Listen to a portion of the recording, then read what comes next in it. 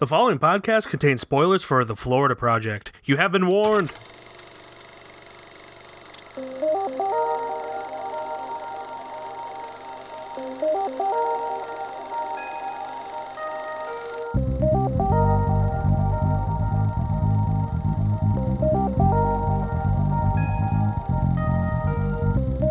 What's up, everybody? Welcome back to KFR News Radio, and this time it is actually radio. I am your host, Glenjamin Button, along with your host, Miguel Migusto. Hola. Hello. Nostrovia. Hi. How you doing? Pierogies. How's it going? It is going, my friend. How's it going with you? Not too bad. We had an unplanned little hiatus there.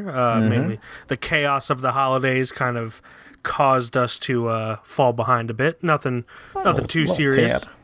But yeah, I guess we're just going to jump right on into it, Glenn. Are you ready to jump right on into it? As usual, I am. As usual. So, it's been a while since we talked, so you might actually have something to bring up this time around. Have you seen any movies in the past 2 weeks or however long it's been that you think we should discuss? I have watched at least 2 or 3 movies.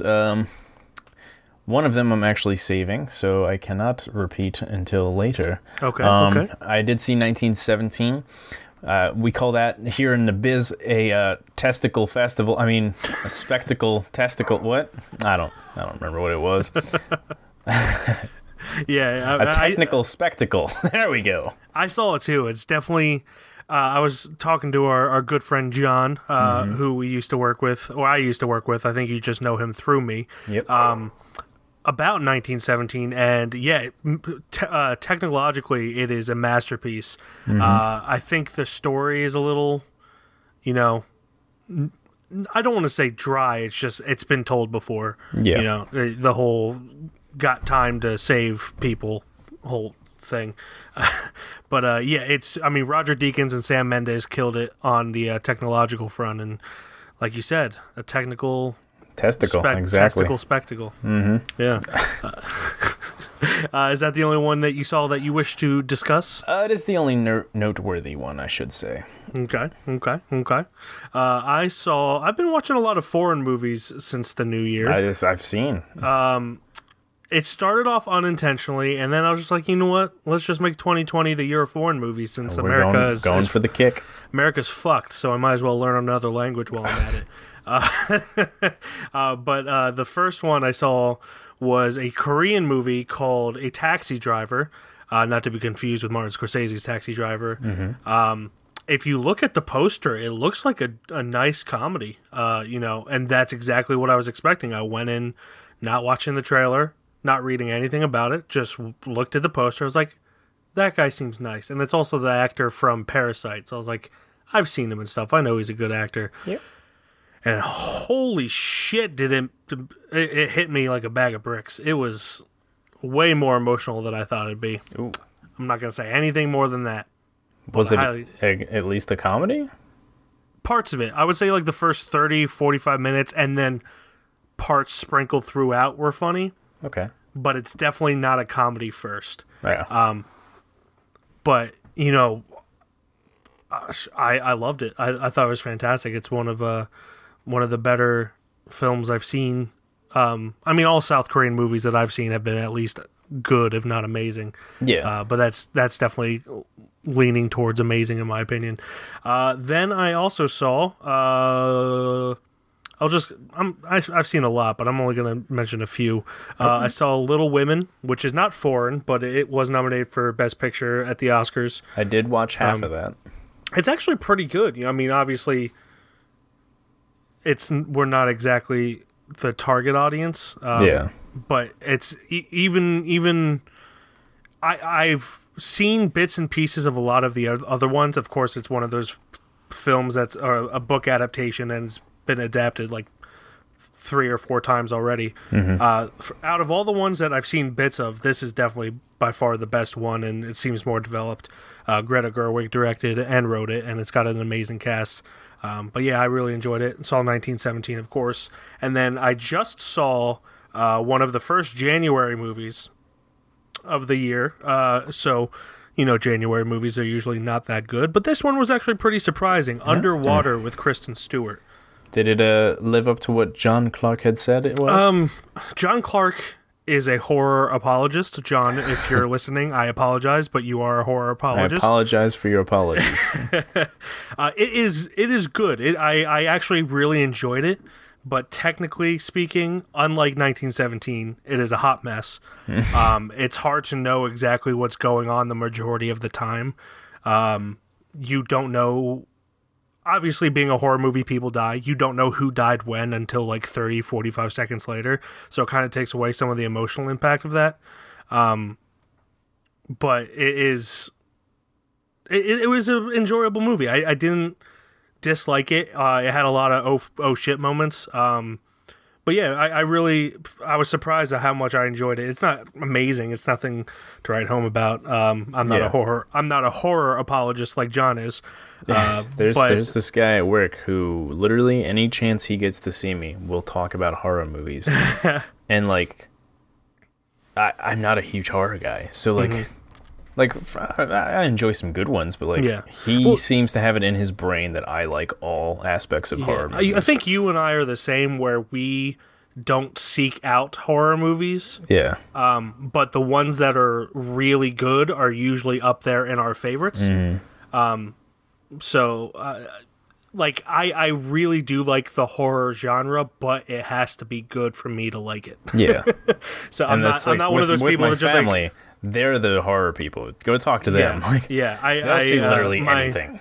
Eugene versus Humanity played at a horror festival, and I was just so out of place. Everyone was talking about all these really bad horror movies, like they were like the greatest thing ever, which is great. Course. I'm glad that they find enjoyment in them, but I was, the entire time I was just like, we are not the same.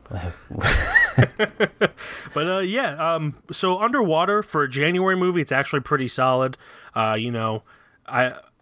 have the Regal Unlimited, so if you have the Regal Unlimited, fuck it, go see it. I don't know if I would have been happy if I paid $13 for whatever the ticket price is now. But yeah, if you have a chance to see it in theaters obviously do enhance the viewing experience. And if you don't have to pay, that's even better. But yeah, of course, mucho surprising on that front. But yeah, so that does it for the. I mean, I've seen a lot more since then. Yeah, but we'd be here all day if we were talking about those. So let's talk about the Oscar nominations. Okay. The Oscar nominations for this year, or technically last year, came out this morning. I actually took off work for it because I'm insane. Took off just to look at the Oscar list? Yep. Wow. Well, I mean, I watched them announce it live. Yeah. And better than last year. As we know, last year was kind of terrible for the Oscars. They kind of went too safe. I'm not saying they definitely were kind of safe in this sense, or this year, but last year they were trying to appeal to like the masses, which one Green Book won last year? Green Book, yeah. Which is fine, but it's definitely not the best picture. But I just wanted to go list off some of these categories. We're going to start with directing. We're only going to do the major ones, of course. Directing, they got Martin Scorsese for The Irishman, Todd Phillips for Joker, Sam Mendes for 1917, Quentin Tarantino for Once Upon a Time in Hollywood, and the one that was actually a pretty big risk, and I love and I hope he wins even though I know he won't, Bong Joon-ho for Parasite. I don't know when the last time a foreign film was nominated for directing. I feel like it was probably a more in 2012 or something like that, but they don't normally do foreign films for directing. And out of all those movies up there, that one's definitely my favorite. Oh, same here. I personally think it's probably going to go to 1917 just because everyone's up Sam Mendes' ass for it. But I wouldn't say that it's technical spectacle, testicle alone. I think it deserves things, but not directing. I would say definitely cinematography, but not directing for that. Yeah. Speaking of cinematography, we got The Irishman, Joker, The Lighthouse, which I was really excited to see, 1917, and Once Upon a Time in Hollywood. Again, nothing super crazy except for The Lighthouse. I think that's A24. I'm always down for Roger Deakins to win. So. Oh yeah. No, 1917 fully deserves cinematography. It deserves all the technical awards. Directing, I feel, is more for acting, which the acting was good in 1917, but I think it could have been. Yeah, could have been better. It got better as there's key moments, of course, in it it was really compelling, but there's only so much running and heavy breathing that I can take and be like, oh yeah, that's great acting. No, you're just running. That guy's actually out of breath. He's not acting out of breath. But yeah, I'm not trying not to sound too cynical, but it is what it is. Let's see. We got in supporting actress Kathy Bates for Richard Jewell, Laura Dern for Marriage Story, Scarlett Johansson for Jojo Rabbit, Florence Pugh for Little Women. Florence Pugh, Marry Me.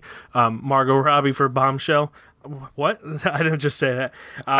No, but it's nothing too crazy there. But it's really funny. She's dating Zach Braff. Yeah, I know. Yeah.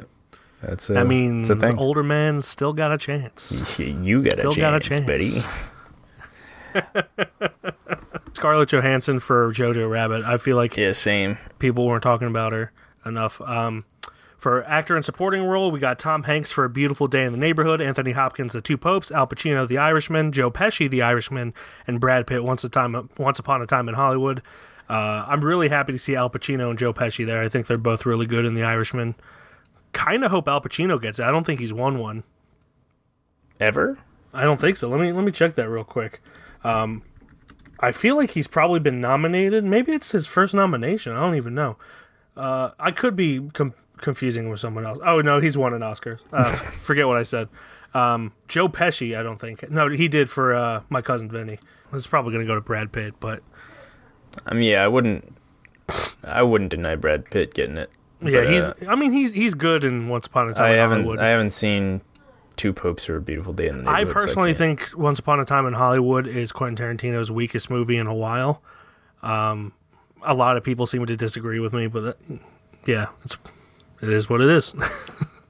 Then we got actress in a leading role, Cynthia Erivo for Harriet, Scarlett Johansson for Marriage Story, Saoirse Ronan for Little Women, Charlize Theron for Bombshell, and Renee Zellweger for Judy. Where's Florence Pugh? For Midsommar? I don't know. Where the it's Pete. The Oscars don't like horror for some reason. Like her cries in that movie alone. Her wailing. I think, if I'm honest, her face probably did it. Like her sad face at the end when she's forced to decide between a stranger and her ex-boyfriend. But she does that same face in Little Women. So where's the nomination for Midsommar? Like, you're kidding me. You're kidding me with this. Yeah. Then we got actors in a leading role: Antonio Banderas for Pain and Glory, Leonardo DiCaprio, Once Upon a Time in Hollywood, Adam Driver, Marriage Story, Joaquin Phoenix, Joker, and Jonathan Pryce, The Two Popes. I think we all know it's probably going to go to Joaquin Phoenix, but pretty much anyone other than Leo I would be happy seeing. Not that Leo doesn't deserve it, he's just already won. Antonio Banderas might have won already too, I'm not sure. But I like seeing people who haven't won before. So Adam Driver and Joaquin Phoenix, I'd be happy with either of them. And then Best Picture, we got Ford versus Ferrari, which I don't know why the fuck that's there. Not that it's bad, it's just not great. Then we got The Irishman, Jojo Rabbit, Joker, Little Women, Marriage Story, 1917, Once Upon a Time in Hollywood, and Parasite. Out of all of these, I'd be happy if it was Jojo Rabbit and Parasite. But it's probably going to go to 1917. Yeah, I think for me, I want Jojo Rabbit first, Parasite back. And that's really tough because I enjoy both those. Like, if I could have two number one spots, they'd both be there. Yeah. The only thing is, like, the genre difference, and that's what hits me hard. I'm like, the one thing that I like Jojo Rabbit more than I like Parasite, but Parasite would be the first foreign film to win Best Picture if it wins. Which would be a huge historical moment for the Oscars and make the Oscars that much more interesting. Yeah. But I just don't think it's realistic, unfortunately. That would be nice, though, I swear. It would be, yeah. But that does it for the Oscar nominations, at least the big ones. Let's see, what else we got on the agenda? You wanted to talk about director's cuts. Yeah. So a week ago when we were going to do the podcast, this was kind of a big thing going on for some reason. So Dominic Monaghan of Lord of the Rings and Lost fame, and apparently now Star Wars, has been highly, highly demanding that there be a director's cut released for Rise of Skywalker. Which I don't know why. But a lot of actors have been like, I mean, no, I understand why. Obviously, the movie's not getting the praise it should be getting from the actor's standpoint. But a lot of movies lately have been like getting a lot of actors screaming for director's cuts. Yeah, most noticeably Justice League. Yeah, Release the Snyder would cut. definitely probably help that case. I mean, Justice League is such a disaster. I can only imagine it would get better with the Snyder cut. I'm not one of these people that hates on... A lot of people hate on Zack Snyder for some reason. I think he is a fine... I think it was more or less actor. Warner Brothers trying too hard there. Yeah, definitely. But, people often forget that he made 300 and Watchmen, which are some of the best comic book adaptation movies that have been made. Even Man of Steel was a fantastic movie, in my opinion. I didn't care for Man of Steel, but I also don't like Superman. Like I also have a super soft spot for Henry Cavill, so... Yeah, you do have a super soft spot for Henry Cavill. Here we are. But, I mean, you got that. I am of the opinion that director's cuts, for the most part, will always be better. Just because they are, they know the story they want to tell, whereas studios don't really give a shit about how good it is. They just want it under a certain amount of time so people don't let the time get in their way of buying tickets. Yeah. Which is understandable, as we know, film is a business, and that's why they often release director's cuts on Blu-ray or DVD. But if you want to sell tickets, fuck the people that will not go see a movie just because it's long. Yeah. Like, if people really want to go see a movie, it doesn't matter how long it is, within reason, of course. If it's like a 4-hour-long movie, people won't go see it. Unless it's like done by Martin Scorsese. I certainly would not go see a 4-hour-long superhero movie, or a 4-hour-long Star Wars movie. Probably not even a 4-hour-long Scorsese movie, but I've done crazier things. So who knows? It's all right. But I just wish people didn't focus on the run time too much, studio wise, and let directors make the films they wanted to make. That's what intermissions are for. Exactly. Like, bring back intermissions. I have such a understanding. Let me pee after my movie screening, and then go watch the movie again. Yeah, I have such a love-hate relationship for how studios run movies now, because they used to have intermissions. I understand why they don't anymore, but if you have a long movie, just do it. Do it. Just do it. My boy Shia. Yeah, but I would not be opposed to seeing a director's cut of the Rise of Skywalker, but also I wouldn't either. It's most likely going to happen to a DVD. Yeah. Did you see Rise of Skywalker? Absolutely. Yeah, we discussed it. That's right. I completely forgot. But yeah, I would not be opposed to it. Yeah. I mean, just wait for it to happen on DVD. Don't brag about. I don't know. It's also not my place. I don't care. Whatever. It is your place. But that was my news. That's all I got. That is your news. So that will bring us to the film of the week, which is The Florida Project. Okay, I warned you. One drip and you're out. Oh, come on! Out now. It's gonna melt outside. It's melting inside, too. But Bobby... Out. Thank you very much. You're not welcome! The man who lives in here gets arrested a lot. These are the rooms we're not supposed to go in. But let's go anyway. Could you give us some change, please? The doctor said we have asthma and we gotta eat ice cream right away. Here you go. Hey, Lee, we got a situation here. Open up. It's only second week of the summer and there's already been a dead fish in the pool. We're trying to get it back alive. Water balloons thrown at tourists. Boobies! Boobies! mother, Mooney. Yeah, Mom, you're a disgrace. Written by Sean Baker and Chris Burgos, and directed by Sean Baker, starring Brooklyn Prince, Willem Dafoe, Christopher Rivera, and what is her name? Bria Venete, or something like that. Set over the summer, the film follows a precocious 6-year-old Mooney as she courts mischief and adventure with her ragtag playmates and bonds with her rebellious but caring mother, all while living in the shadows of Walt Disney World. Yeah, so I saw this when it was in theaters 2 years ago, about 2 years ago. Yeah. And the same thing with this time around. Willem Dafoe is by far the best part. Absolutely. The girl who plays Mooney, Brooklyn Prince, she's also she's annoying, but she's supposed to be annoying. Yeah. Little child. I think she does a great job.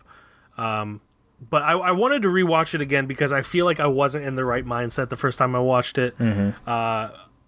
And I love Willem Dafoe. I will see anything that he makes. And so I just wanted to rewatch this and kind of get your take on it, as well as re-experience it for myself. So what did you think of the Florida Project? So what I thought of the Florida Project, obviously, like you said, I thought Willem Dafoe was by far the best part of the movie. The kids, they were great. Mooney specifically was definitely my favorite of the kids pile. Mm-hmm. The mom, she was great. What was her name? Bria Venate? Haley, yeah. Yeah, she was an asshole, and she played one very well. Mm-hmm. God, did I hate her. Yeah. And if that was obviously the goal, she killed it.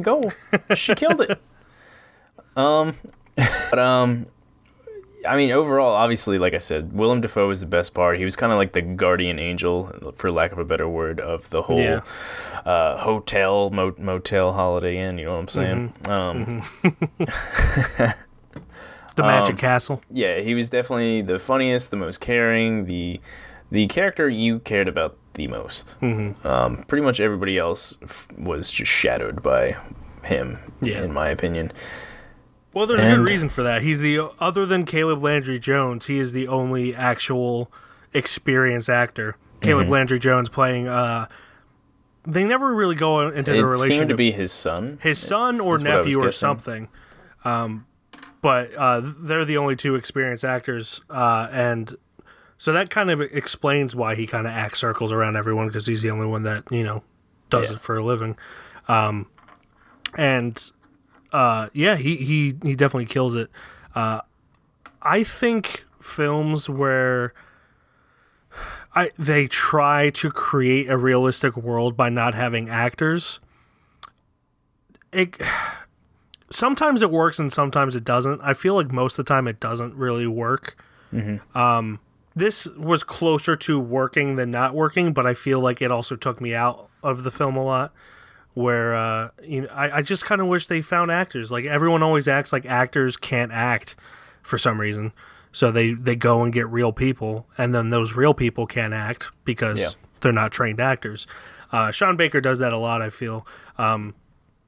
So yeah, I have like a confusing relationship with this film, because there's a lot of it that I like, but a lot of it that I don't like. Not in any way, like, it didn't seem like it wasn't a project. Like, the people there definitely felt like they belonged there and stuff like that. But Safdie brothers are really good at what you just said, or like using really non-actors in their films. I feel like that's because they don't use non-actors in prominent roles. Yeah, that also works a lot. Yeah, and Sean Baker, I feel like he has them in very prominent roles. Like the actress who played Haley, which she's an actress now because she's kind of transitioned into acting, but he found her on Instagram, and like, she wasn't, at least to my knowledge, she wasn't acting, and she wasn't terrible. Like, she was good when you consider that she's not an actor. But I feel like it did more of a disservice than a positive to it. Yeah. And then the end, man.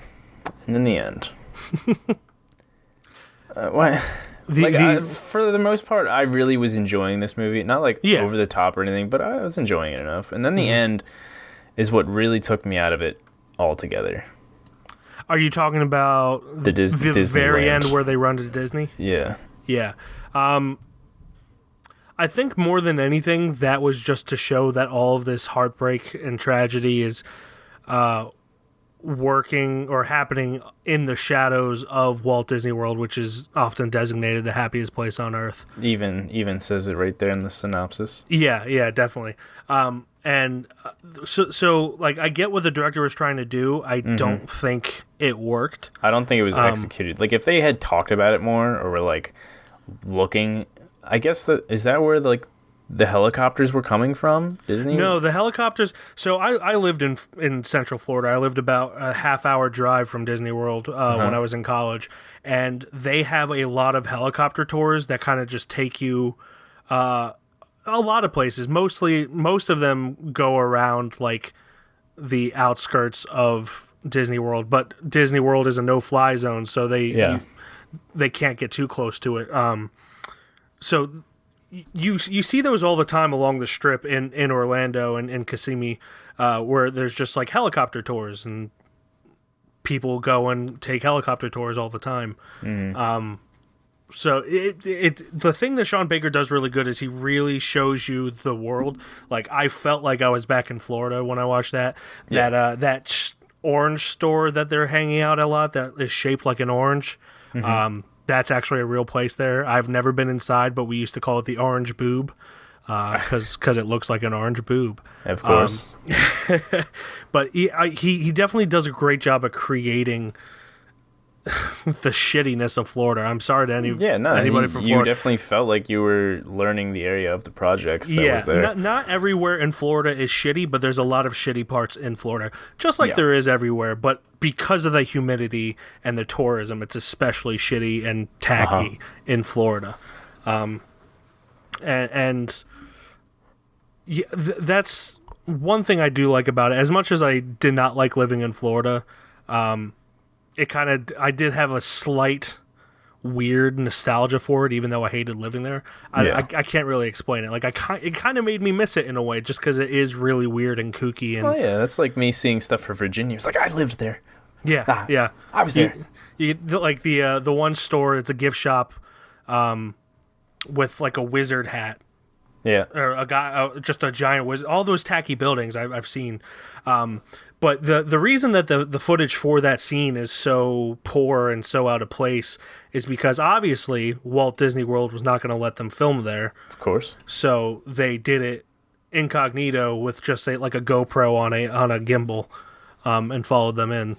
So even like texture wise, the film looks different than the rest of the movie. Yeah. But it definitely, I feel like it could have been more powerful.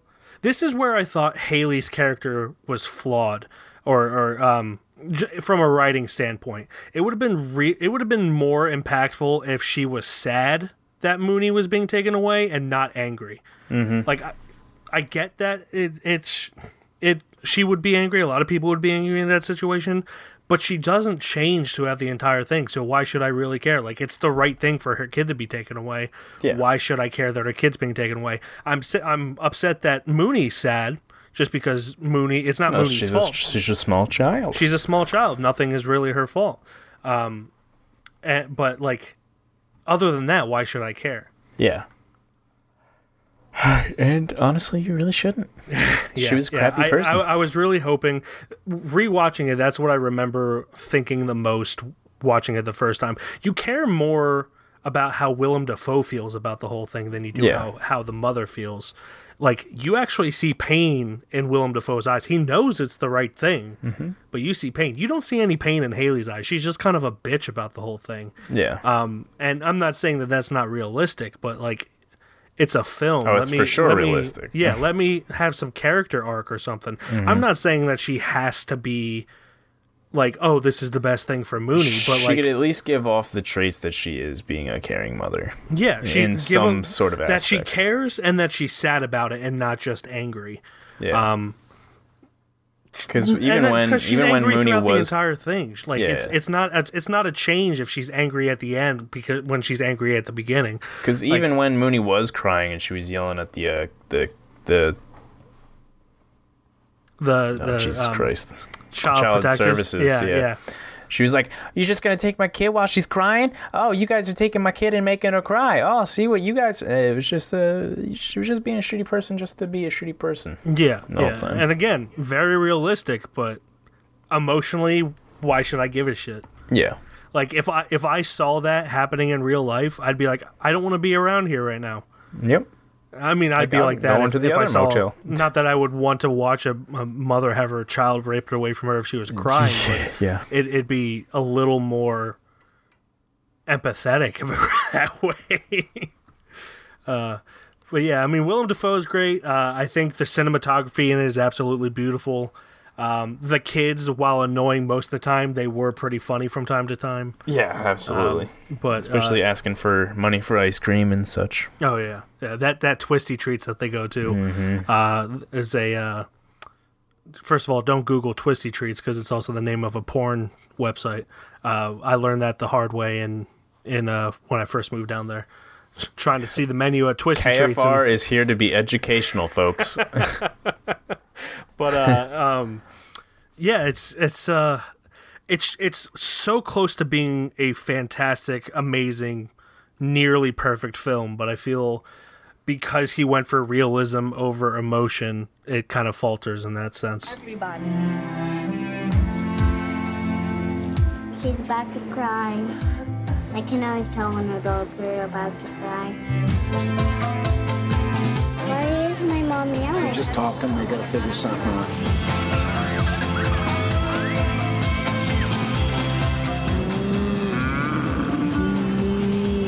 See, I took you on a safari.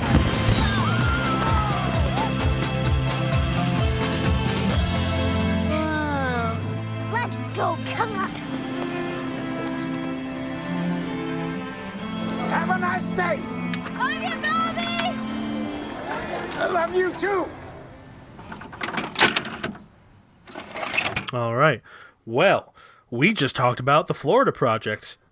I mean, you just listened to us, so you know this. So that will bring us to the judgment. As always, since I picked the Florida Project, I will go first. I go back and forth about putting on the shelf or not. Just because there is a lot to like about it. I like independent films. I like the ambition behind it. Willem Dafoe, as always, is great. So I'm going to put it on the shelf for Willem Dafoe's performance in itself. Damn you. Damn you. What? I was going to do that. So yeah, it goes on the shelf strictly for Willem Dafoe's performance and the cinematography. But I was going to say something a little slightly askew from what you were saying. We'll act like No, what it's were you fine. gonna It's say? fine. It's I was gonna say Willem Dafoe gets the shelf boy instead of the movie. But Willem Dafoe always gets The the Willem shelf boy. Dafoe shelf boy. Yeah. So I guess that means you're going to put Florida Project on the shelf as well? No, No? I am actually not going to. Okay. Overall, it was a good movie. Like I was entertained for the most part, but I wasn't ever sitting there going like, "This belongs on a damn shelf, boy."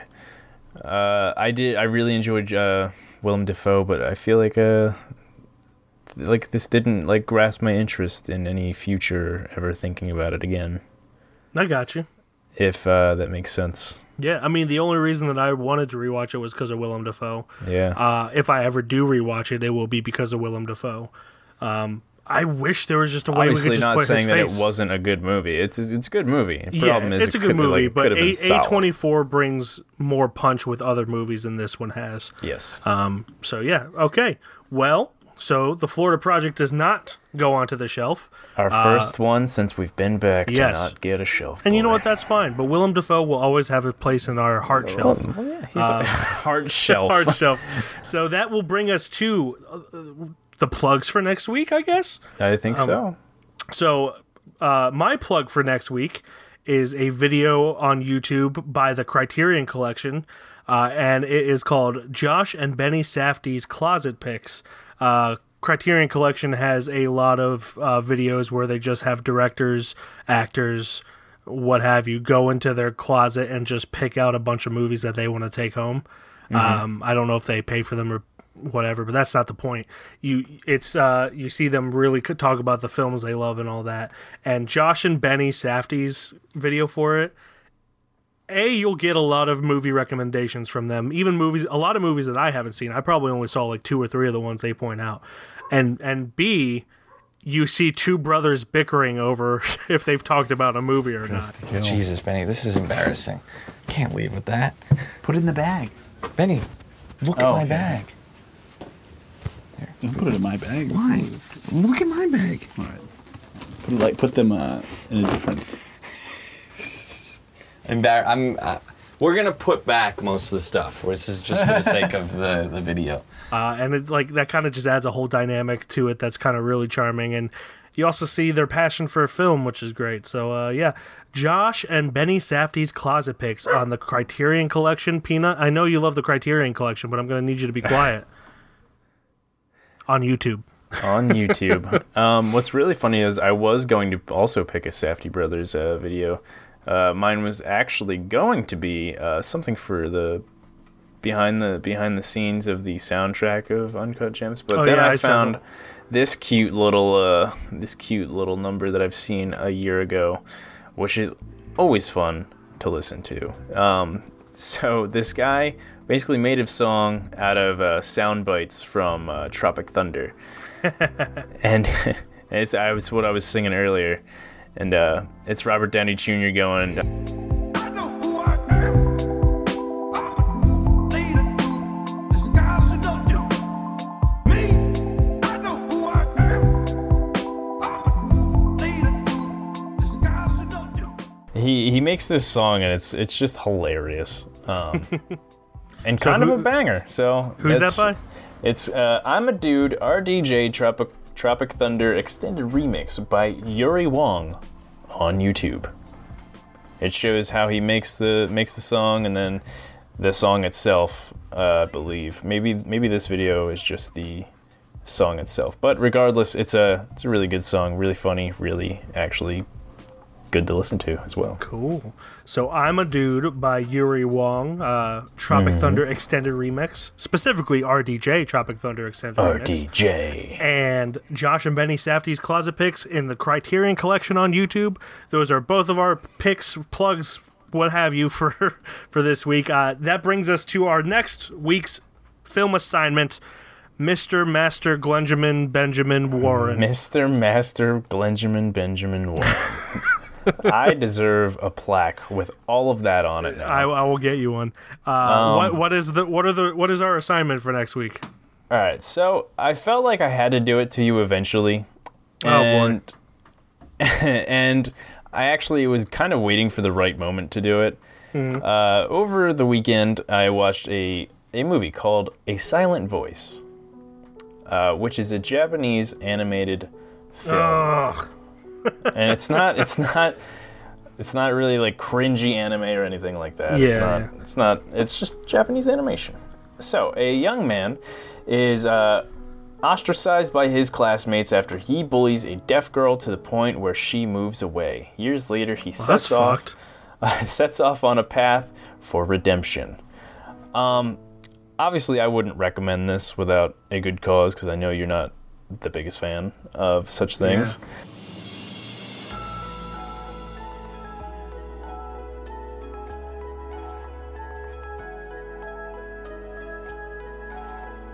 I've heard this one is good, so I appreciate you picking a good one. It's actually really freaking good. I mean, in my opinion. I'm not trying to spoil for the next podcast or anything.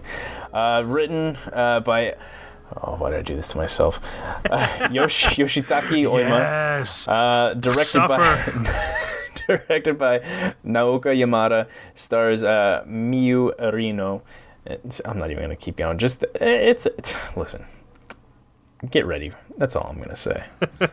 Get ready. I'm going to rewatch it. I did watch it Saturday, but well, we got some words to speak later. And the funny thing is, because this is anime, and anime is such like a niche genre, this will probably get our most listens out of any episode course. we've had. Of course. So I'm a little bitter about that, but you know what? We're gonna make a fucking video about it to try to get that YouTube views too. So Might as well. we'll see. I'm not above selling my soul for fame and glory. So where can we watch that? It's Netflix. It's going to be on Okay. Netflix. Netflix sponsors. Perfect. So A Silent Voice, available on Netflix. Netflix sponsor us. Please. That will be our assignment for next week. If you do not listen and watch, or watch and listen in that order, Glenjamin Button will hunt you down and find you. But that will do it for us until next week. As always, you can follow us on Instagram, Keystone_Film_Review. Facebook, we are Keystone Film Review. Twitter, we are Keystone_Film. On Letterboxd, I am Mike KFR. And I am Glenn KFR. And that will do it until next week. Goodbye, everybody. So long.